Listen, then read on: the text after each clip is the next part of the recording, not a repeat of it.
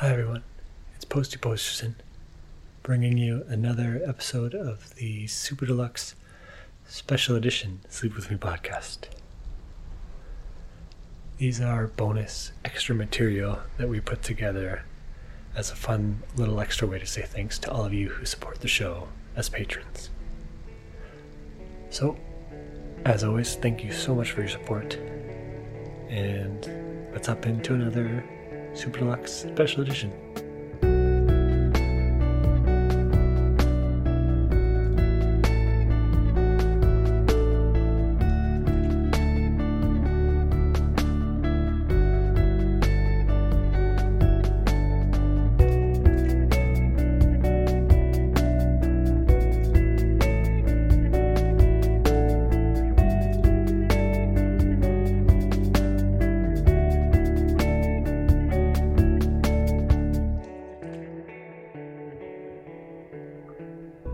For this week's Super Deluxe Special Edition show, I'm not sure if you can hear in the background, but we're having a big winter storm here in Nova Scotia, and we're all kind of snowed in.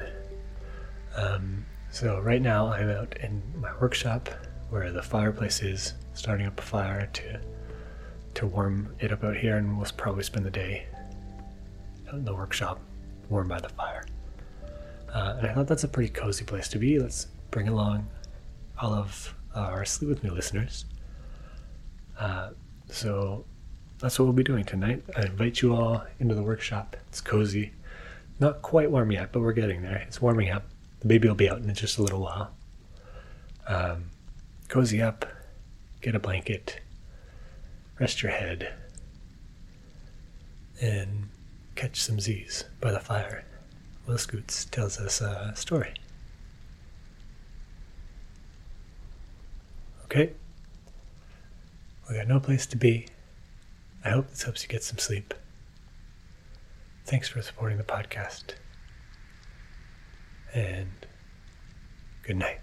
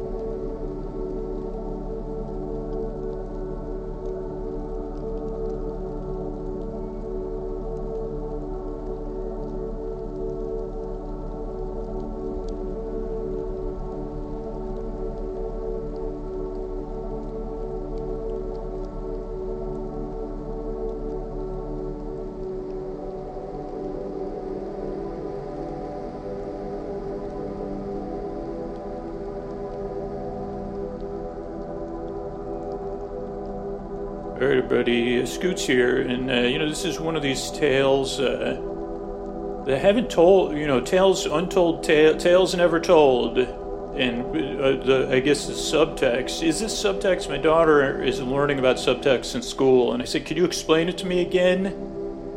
And she turned away and changed the subject. I don't know if it's that subtext, but why did I ask what was subtext? Oh, I said that when I say tales, untold tales, the subtext in my brain, or it's a subtweet, I think, or something that says there's a reason they're untold.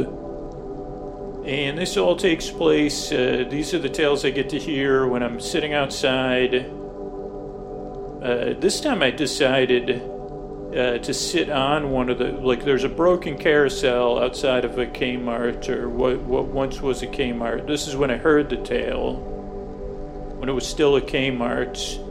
one of my great regrets was not going in and having lunch at the K Cafe or the cafeteria with a K. But I got to listen to the pigeons tell another tale about stuff. This one was called Mumble and Hum. And it was a tale about Mumble and Hum. And also, I guess I got to explain that this will also be a Carole King episode, though through a new method, which I have to further explain, which is, what it was. So there I was. Because I was telling the pigeons, I said, before you tell it, could we have this tale be influenced by Carole King? And they said the great songstress and activist and leader, Carole King. And I said, one in the same, well, not quite one in the same, one and much more than just the same. And that got the pigeons' attention because they said, what about this? How about this? I tell you the tale of Mumble and Hum through the spiraling tresses of Carole King, like spiritually, like quite the spiritual tresses of spiraling tresses. And they said, you missed your alliteration there. And I said, I never thought I'd say, wow, I feel understood, but to anyone. But particularly, I never thought I'd say this to a pigeon. I thought, I'd only say, don't drive the bus or whatever. Sorry, I guess I thought I'd work. I thought about starting an assertiveness training course. Well, I didn't. I just thought of it now. But what if we, is that what don't let the pigeon drive the bus is teaching us? Assertiveness? You say, I'm sorry, pigeon. I cannot allow you to drive this bus because you're a pigeon.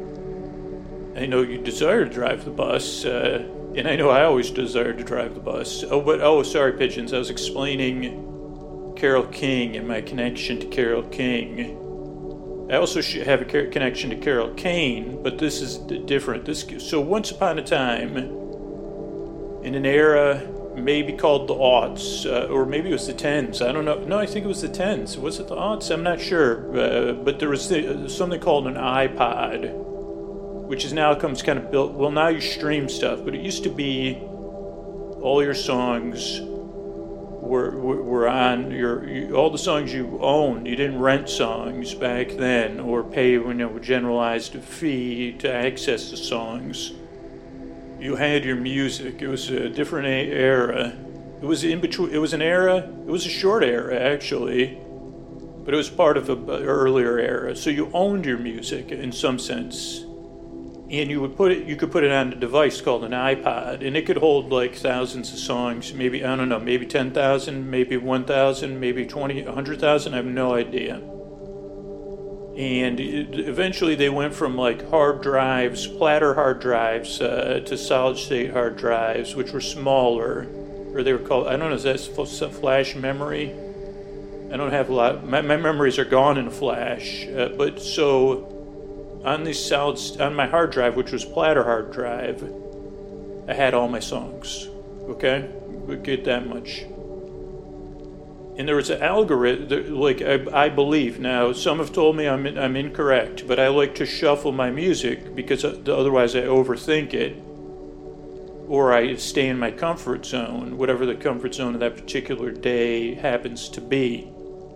And so I would shuffle things, and then what I believe, and I developed a belief system based on this, but I believe it to be true, and not just a belief, is that every time you shuffled it or listened to a song outside of the shuffling process, the iPod algorithm would note it and say, okay, let's just say the Starboy didn't exist back then, but it said, well, Scoots has listened to Starboy, 8,000 times. And he's listened to Sacrifice 4,000 times. Maybe we'll recommend this related track to him. But we'll definitely, if we're going to randomize out of 1,000 songs, we'll definitely play, or 100 songs we'll play, Starboy would be more likely to be played than Sacrifice. But both would be highly likely to be played within a randomization of 100 songs.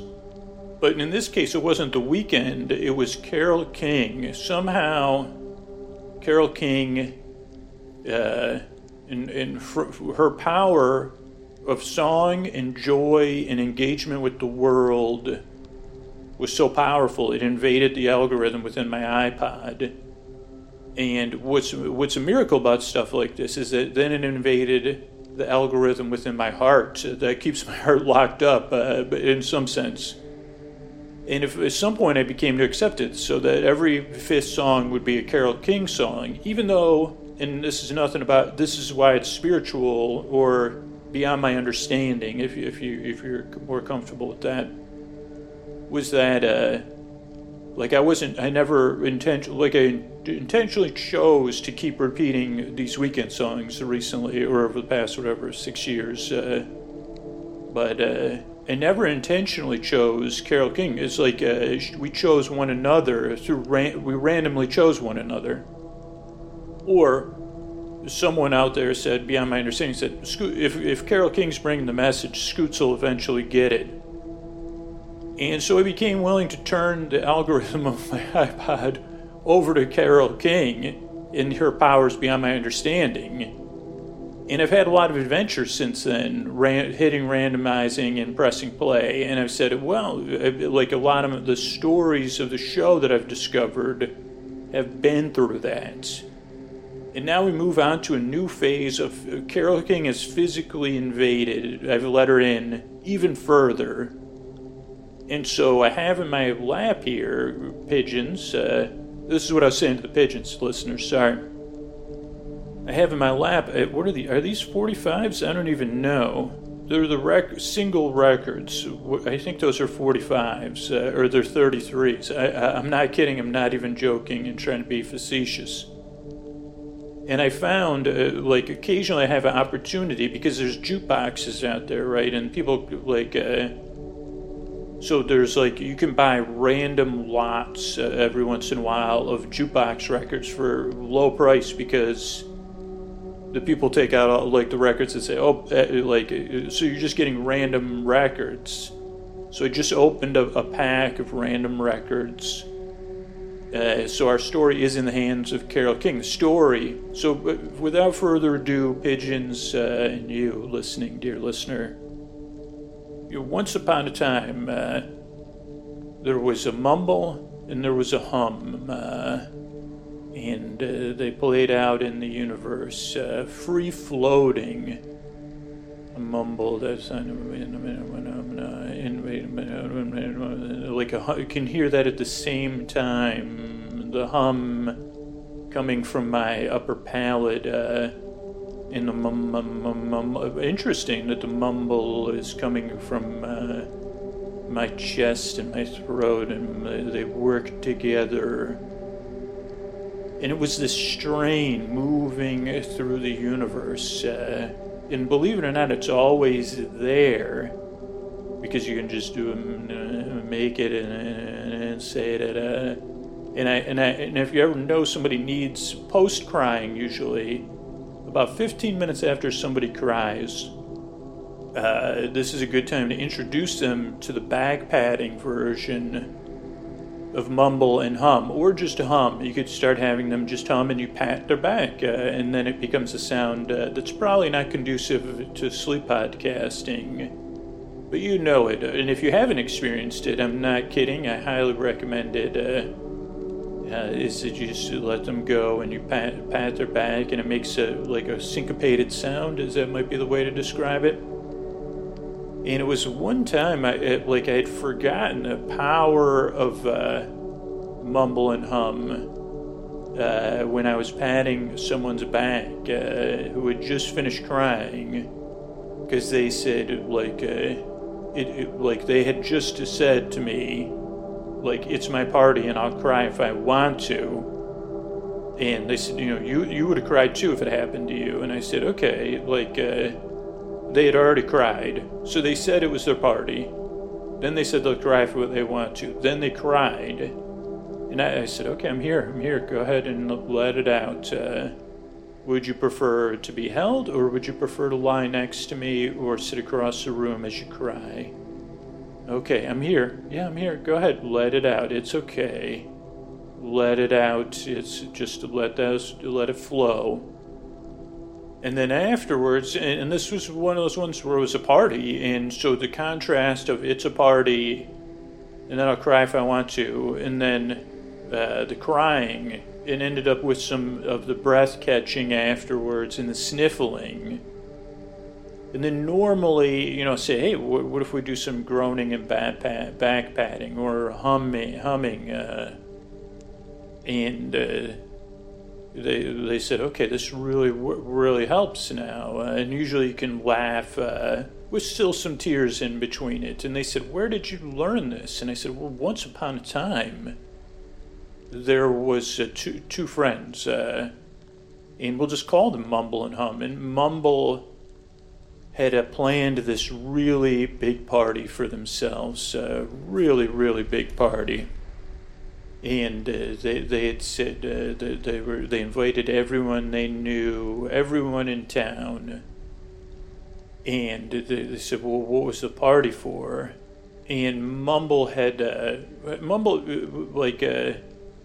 Mumble meant something different back then. It became Mumble. This is how Mumble and Hum came into parlance, according to this story. This is more of a fable.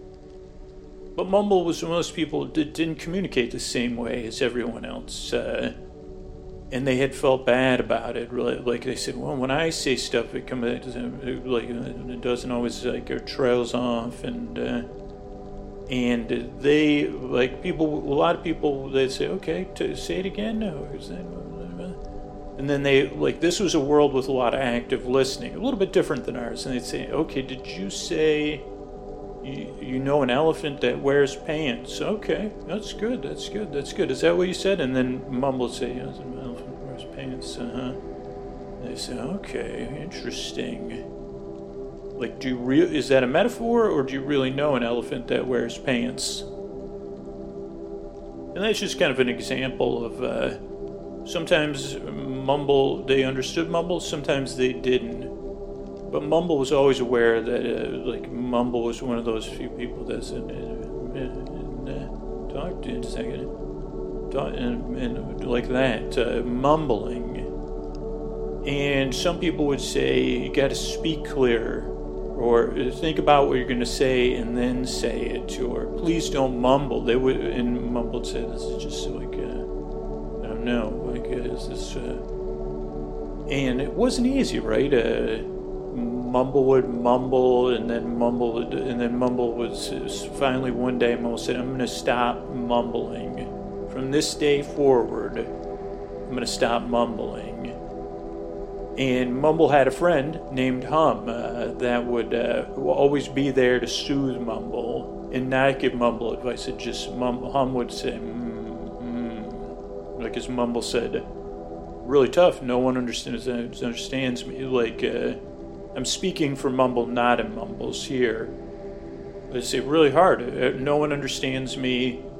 I don't feel like I quite get this thing, communicating like all these other people, judging your insides from your outsides, outsides from your insides, that whole thing. But Hum would always, mostly just that,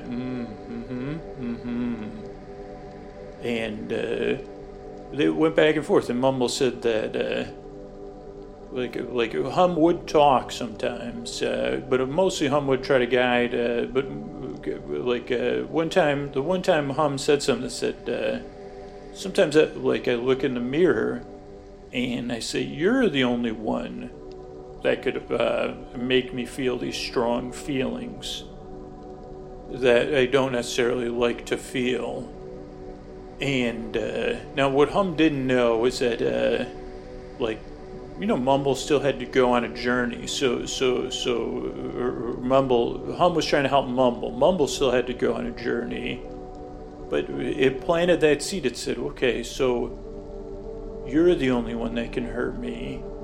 And maybe Mumble was just a little too young for this information. Mumble had to live a little bit more. Hum was in a place where Hum could just hum. And knew, I'm just here to hum.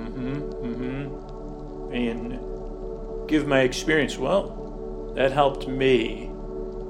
But Hum wasn't a parent, and Hum wasn't So maybe there was just a little bit missing, or maybe Hum was so full of comforting hums that Hum was able to just put that out there and know that at some point Mumble would get it. But this wasn't the time, particularly this part of the story, that Mumble would get it, because Hum left, they couldn't spend all their time together. So Mumble was alone looking in the mirror and didn't decide to call Hum and run things by Hum or talk to someone else. And, Mumble had kind of got tired of asking other authority figures or even other people Mumble's age for help, because they said, well, just stop mumbling. Why don't you just do like Mumble didn't know there was like podcasters that could actually have trouble communicating, and it was okay. Didn't always feel okay, Mumble, but so Mumble thought that Mumble would look in the mirror, and instead of sparking that humming comfort at first, it sparked something different, a different strong feeling. A feeling kind of like BLAME, blame. And Mumble started to look in the mirror and said, well, this is this is me. This is like an FAULT kind of thing. You're making me feel this way. You gotta change.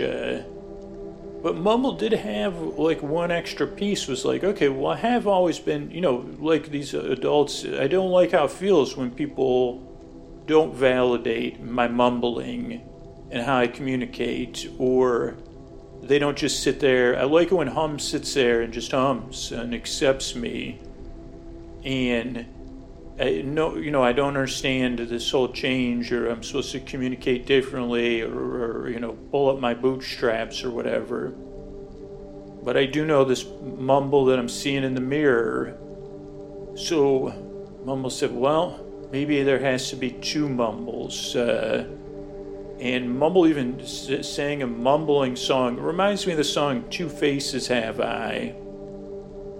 That I don't quite remember the lyrics to it at all, but, Mumble sang that song in the mirror and decided, okay, well, and then realized, okay, one of my faces is Mumble's, and one of my faces is maybe this face I got from all these adults saying, point finger wagging and saying, pull it together, Mumble, stop mumbling. Speak in a clear voice, make eye, pull your shoulders back and lift your head up, belly button in. The whole, and Mom said, well, that's matter. And so, I said, I got these two faces, have I? And I don't know, this face that it was wagging me in the mirror and saying that it's my fault, I don't necessarily think that just makes me sag my shoulders more. And so Mumble got this idea, well, if maybe I can entice that part of me with a party, like a goal, this grand goal. Oh, one day I'll never mumble again. And I'll get this together. Just like people said, I'll I'll take total control of my communication, and, no stone will be left unturned until my mumbling is gone. And I said, what's in it? But Mumble still mumbled a lot, but Mumble went out and went in search of the world. First said, okay, where are the best addiction coaches? Who these adults that were disempowering me? Went back to them and said, well, who's that? What's that? And they said, okay, but the ones, they were still trying to actively communicate in this world, but still saying, it wasn't easy. Remember, Mumble's just a kid-ish, at least emotionally.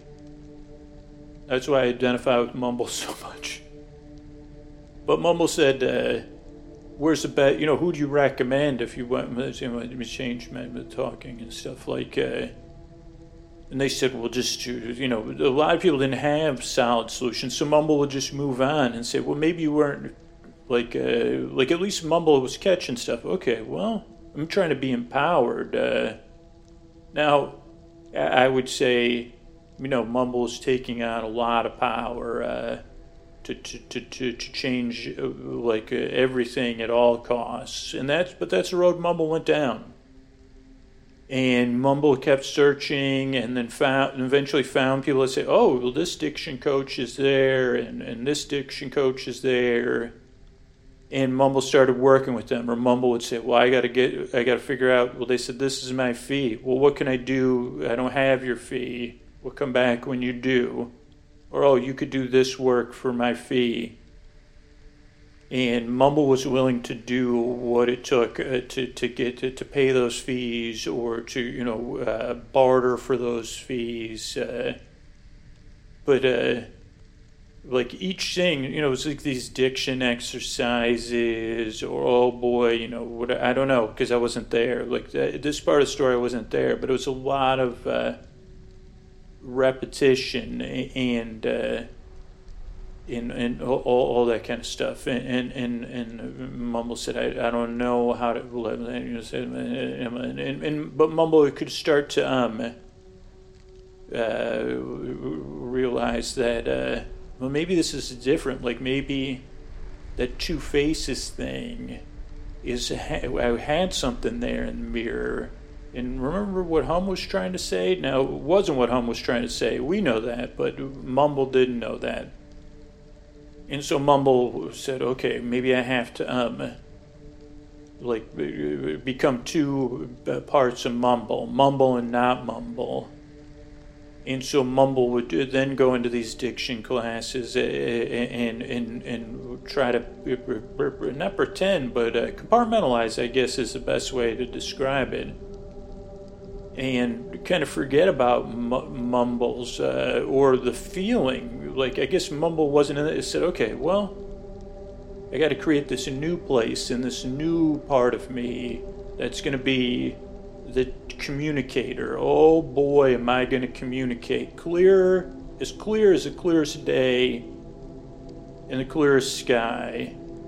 Like a window without streaks. It's just been washed. Holy cow! Look out, birds, because there's a window here. Maybe I have to keep it clean to communicate. But maybe I could just tell you not that there's a window here, but it's so clear because of my communication. But what Mumble noticed was that it was really exhausting. Like holding that up and all the work that went into it. It worked. But when Mumble started to get tired, or sometimes when Mumble's focus slipped, or Mumble was a little down or feeling lonely or hungry or upset, the mumbles would come through. And sometimes they came through when it wasn't the perfect time, right? Because Mumble had slowly started to build a reputation as a clear window speaker. And, you know, pada poom, pada ping, you know, to the highest bidder comes Mumbles, where it became an ironic name. Tonight, you know, this super silver speaker is going to be Mumbles. And people thought it was a joke almost. But not every time, right? Every once in a while, the Mumble would creep in, and maybe Mumble would cover it up. But, you know, Mumble would go back to the mirror after that and say, I can't believe that leaked out, those Mumbles. And maybe sometimes the only person that would notice it was Mumbles. But Mumbles was still not satisfied. And so, Mumbles started to travel the world and say, and it was actually Hum that said, Hum and Mumbles hadn't been in touch because Hum said, like that a couple times, and Mumbles didn't like it, during this journey. Or, that's, you know, when I look in the mirror, and so Mumbles had kind of said, you know what, Hum? you're the one that told me to look in the mirror. And, strong, they parted ways. Their journey had separated. But Mumbles was still on this quest to find, I got to find a solution here. I got to find, and I guess it was Hum that said, like, look outside, outside the box, maybe. But Mumbles, again, it deteriorated after that. Like, Hum was trying to say, but maybe don't do anything. Maybe, sounds tough. And so I guess I'm realizing the pigeons are resting, but I'm not sure this humming and mumbling how to play out in the episode, but it'll be fine. I'm here to keep you company, right, and tell you this story about Mumbles. So Mumbles was searching the world, searching so hard because of the HURT inside. I said, I gotta get this hurt dealt with, right? Yeah, we can all recognize that. Maybe even we wish at this part of the story is where you wish you could be like an invisible hum saying Mumbles. So we could just all hum if we need to, or do some sort of talking or imagining, just like we're humming to comfort Mumbles. But Mumbles wasn't in the comforting spot. Mumbles was in the active spot. Eventually Mumbles heard about this one teacher who said, I don't teach diction, I don't teach pronunciation, I don't teach mumbling. I teach more than that. But known, to be the greatest communication teacher in the world. Not available. I don't take on new students. But Mumbles would not. Said I'll sit outside of this place, for as long as it takes till I can communicate clearly. But there was something in the eye of that teacher, right, who said, okay, I see you. I see you're hurting. I see what you want. Maybe there's a way I can help.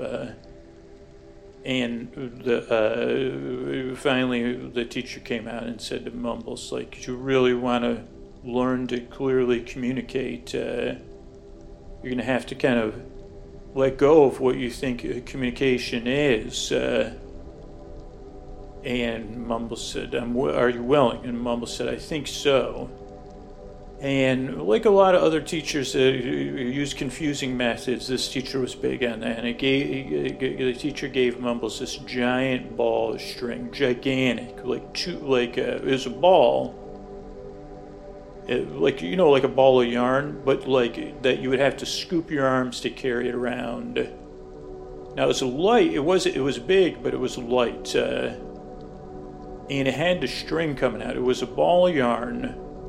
I don't know what it was made from, but it wasn't like, as long as it was dry, don't get it wet. Then Mumbles had to take a break. But it had a string, like where the I don't know how you make a ball of yarn, but usually what it had about.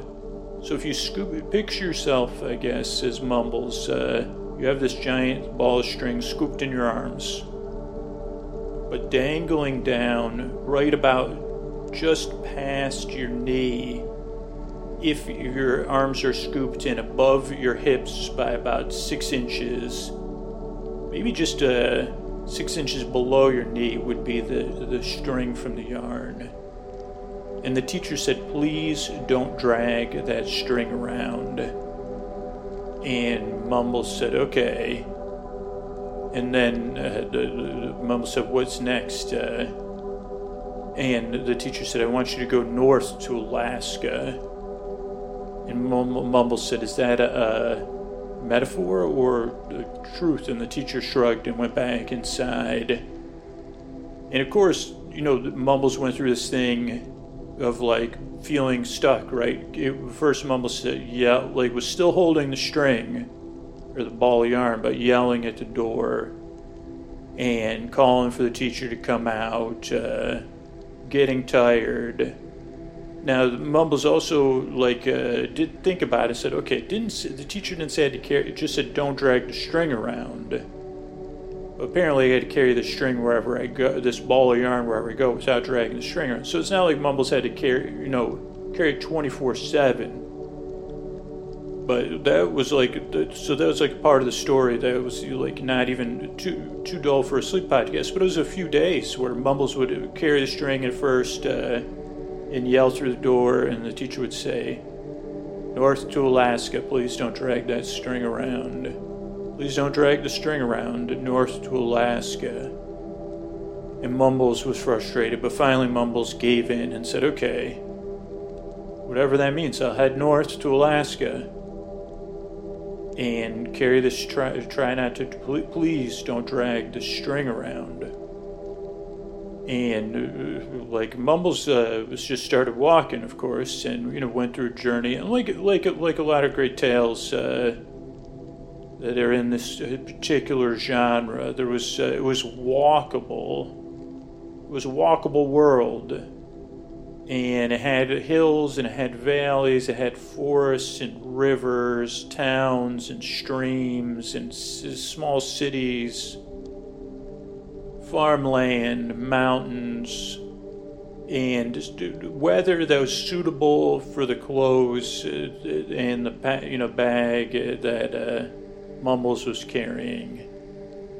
And Mumbles would go into town, and now Mumbles also, like, if you're carrying a giant ball of string, you kind of eventually, you can't put it down to rest, but if you're carrying it, you could kind of move it around, which Mumbles would do. Mumbles would put it on Mumbles' shoulder, but then it would shift to the other shoulder, and then it would do the scoop, or Mumbles would try to hold it under Mumbles' arm, but that was like dangerous because the string would get close to touching the ground. And Mumbles knew somehow in their mind that if that string touched the ground, that was it for the lesson that Mumbles was supposed to be learning from this great wise teacher of communication. But so Mumbles would go to these towns carrying this ball of string. Now the thing of the string was that it was so big that it was like depending on how you were holding it, it could obscure your vision. Now Mumbles would eventually, like, if you were holding it in the most comfortable way, your hands would be against your abdomen, or at least this is Mumbles' opinion, and you'd have it scooped in your arms like you were carrying a bundle of hay, because basically that's what you're doing. But then your vision would be obscured in your mouth and your nose and just the bottom part of your eyes.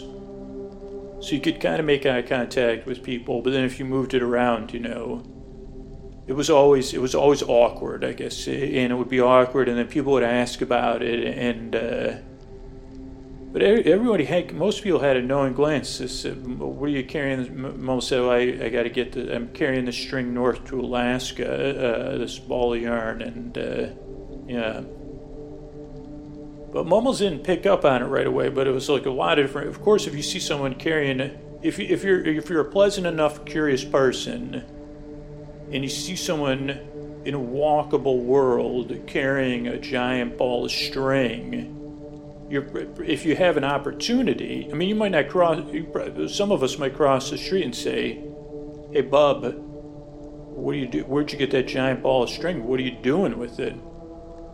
And, children would say, "Can we play with it?" Or, kitty cats would follow Mumbles through town, and then people would follow the kitty cats, that whole thing. I mean, that's a whole nother thing. I mean, kind of dull, though. The cats would just jump at the string, but Mumbles would keep moving. And eventually Mumbles was putting off this vibe for the cats to be like, "Yeah, you could, but just be careful." Or Mumbles would put it up somewhere, and the cats would, just where the cat could just hit it, and Mumbles would hold it against so it wouldn't roll off. Nothing would touch the ground. And also, whatever the yarn was made from, it would never get caught in the cat's claw. So it was adjustable. Again, Mumbles was continuing to adjust carrying the string and having a lot of conversations about it. And eventually what happened was Mumbles got, unexpectedly, Mumbles got to a town called Alaska, a really small town, and no idea, because Mumbles was just following the road north, with the signs north, and it was before, Mumbles said, how am I going to get to Alaska? And then, people would say, oh, I'm going to Alaska. They say, don't worry, you'll get there fine. Mumbles said, okay, maybe I will get there fine. It seems really, really, really far away. When I do look on the map, it's like thousands of miles. Luckily, it just happens to be the right time of year to go that direction. I don't know if I'll ever get there. Mumbles ends up in a town named Alaska. Doesn't even know it till Mumbles sees the sign. Coming into town, small town, not on any map, known or unknown at this time. And Mumbles rolls into town. He says, holy cow, what am I supposed to do now? And just like people said, and some people would say, hey, come on, do this. Also, Mumbles would, eventually Mumbles started, the people with cats, would pay Mumbles. Or Mumbles would do, Mumbles figured out a way to pay the bills without the string ever touching the ground. And, eventually, Mumbles said, hey, I was supposed to come here, actually. And they said, and they said, the great communicator told me to take this ball of string and head north to Alaska. And they said, well, you're in Alaska. You're in the right place. And a lot of people would pat Mumbles on the back. And Mumbles never knew why. And eventually, Mumbles found some people, because Mumbles started to get down. They said, well, I can't leave Alaska. Am I just supposed to go, Mumbles felt stuck. Should I go back? Should I go north to the state of Alaska? Am I in the wrong place? He kept asking, well, I don't know if I'm supposed to be here. I don't know what I'm supposed to do. And, eventually this one woman, Mumbles, was sitting there, and she said, okay, tell me everything, slowly, over time. And Mumbles told her, and she said, told her about the stuff with, she said, okay, tell me about your friend Hum. Hum sounds great. And eventually Mumbles developed trust to where he kind of let it all spill out. The mumbling, the compartmentalizing, and the mirror. Now, the mirror was the last piece. She actually had to pull at a different kind of string, to be because Mumbles had almost forgotten about it. Now that Mumbles had kind of fallen into this other version of Mumbles' self, going around town, not doing that much communicating when Mumbles was alone, but then in town, I guess something about it, Mumbles said maybe it worked, that just by carrying the string and focusing on carrying the string, I'm able to communicate clearly. And the woman, she wasn't ready to she goes, I don't know, tell me more, keep telling me more. Okay, tell me what happened, let's back up, let's go back to that. And then that stuff with a mirror came out, and she said, oh, mirror? And she said, have you been up to the waterfall that overlooks the town?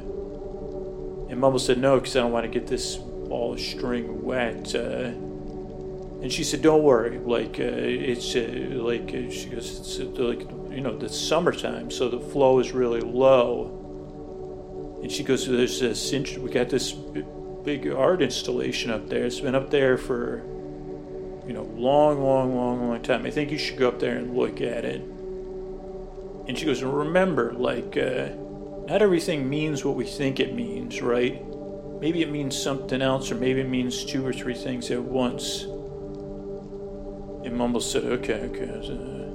And the mouse said, okay. So Mumbles went up the hill, carrying the string, to the waterfall outside of the town of Alaska, and started to see the shine, said, wow, it's a shiny waterfall. There's a little stream, very picturesque. At this point, Mumbles was in really good shape from carrying this ball of string. And eventually, Mumbles realized that just past the waterfall was where the shine was coming from. It was a giant mirror. And the mirror was so the mirror was to the right of the waterfall, but on this thing that was facing. So if you're standing in front of the mirror, looking into the mirror, behind you was to the left would be just the part of the waterfall, and then this vista of the entire valley, the town of Alaska, and on a clear day, they say, you could almost see forever. In this mirror, I mean, you could turn around and do it too, but that, and then on the top of the mirror, carved in wood, it said, "All for myself." And you could also sit on a bench and look up in the mirror. And at first, Mumbles kind of got to joke, oh, if you come up here, you say, all this is for me, all this beauty, all for myself. I got it all to myself. This is what life really is. Then something else creeped up, and Mumbles didn't even realize it at the time. But Mumbles started to relax in a way they never had before. Their arms went down a little bit, and the string thing, and something at the same time Mumbles started to relax. This thing creeped in, all for myself. All for myself, and thought about hum. And just thought about everything came together slowly, and the string hit the ground. Right? We'll just point that part out. And Mumble said, "I've been doing this all for myself, but not myself. For that self, you know what I mean." Mumble realized that this whole journey about communication had been for myself, but not myself at the same time. And then somebody else was hiking, and they were hiking behind Mumbles, and they saw Mumbles just staring in the mirror, and they said, "You must have been a beautiful baby." And then they just kept going. And this was, if that was a musical, it'd be numbers in a musical, right? Carole King would probably be figuring it out. But Mumbles said, I think I was a beautiful baby, and then thought about, every baby's beautiful, to its mother, hardy har har. I don't know, something shifted again in Mumbles, and Mumbles started mumbling and saying, remember when I was thinking about hum, and how hum was always kind of just there, humming away. Most of the time, hum never communicated anything other than that hum. And what did the hum do when Mumbles needed it? But it soothed Mumbles. It gave Mumbles something. And, if it was a musical, Mumbles would have sang a song in mumbling at this point, "Why am I so shy?" Because Mumbles had that moment of, I guess, in this case, because it's a parable, a stark moment of self-realization and acceptance that only a story like this can. And Mumbles started to mumble and mumble and mumble some more, and started to feel better. It was like half heaven, half heartache at the same time. And Mumbles totally let the ball string roll on the ground and fall out of their arms, and headed out, let the string roll, and went in search of hum. And it took a while, but Mumbles suddenly realized, said, I think I have some sort of purpose, and it's to accept my mumbling. Maybe my mumbling isn't a problem. It's my communicating that's the problem. And then Mumbles started to make these connections, all of the blocking of the string and the inner, the nonverbal communication and all the listening people did on the journey to Mumbles. And again, all of that hum, and something beyond self-actualization happened. I don't know if that's the right word, where it was like the question that Mumbles was really asking, and that really hum was asking, when will I be loved? And Mumbles said, that's what you were asking me in the mirror, not why can't I communicate? When will I be loved? By me, by Mumbles. It's not about the mumbling at all. It's about that feeling, oh, when will I be loved? That's what Hum was trying to tell me. And eventually they reconnected, and they would work together, like in spreading the word of non-verbal soothing communication. That didn't unfortunately, this is an untold tale. Never caught on. I don't understand it. They tried the Mumble and Hum method. That was a book they published, and then more mumbling and humming that they self-published, and yet another. The titles got longer and longer, like yet another dose of wisdom from Mumble and Hum. More mumbles, more how to hum. So that part didn't work out. But what did work out was they stayed dedicated. They knew their purpose then. Oh, I'm here to mumble, and it's not about my mumbling. People mumble, some people don't, but I can mumble with a purpose. And just like Hum did. And then they said, well, just because it's not working out, maybe our world's just not ready for it. That was when the cosmic power of those twirling tresses of Carole King came in. And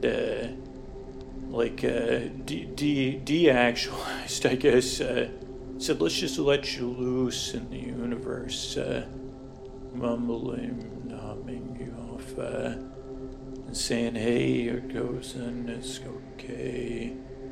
And we're here to help, but if you need to, you could always hum or talk like this, pat your own back, or just do it. It really does feel good, and just let it go. And let it go. It's gonna be okay. I'm here to help. I see you. And when will you be loved? It's just letting that love in a little bit, maybe. But just remember that I was telling the story to pigeons. I realized they'd flown off. But it was fine, because I was telling it to the horse I was on a little tiny carousel, a red horse with blue eyes. And I think that horse got the story by way of Carole King. So thank you, everybody, and let me hum, talk, mumble you in, and say good night.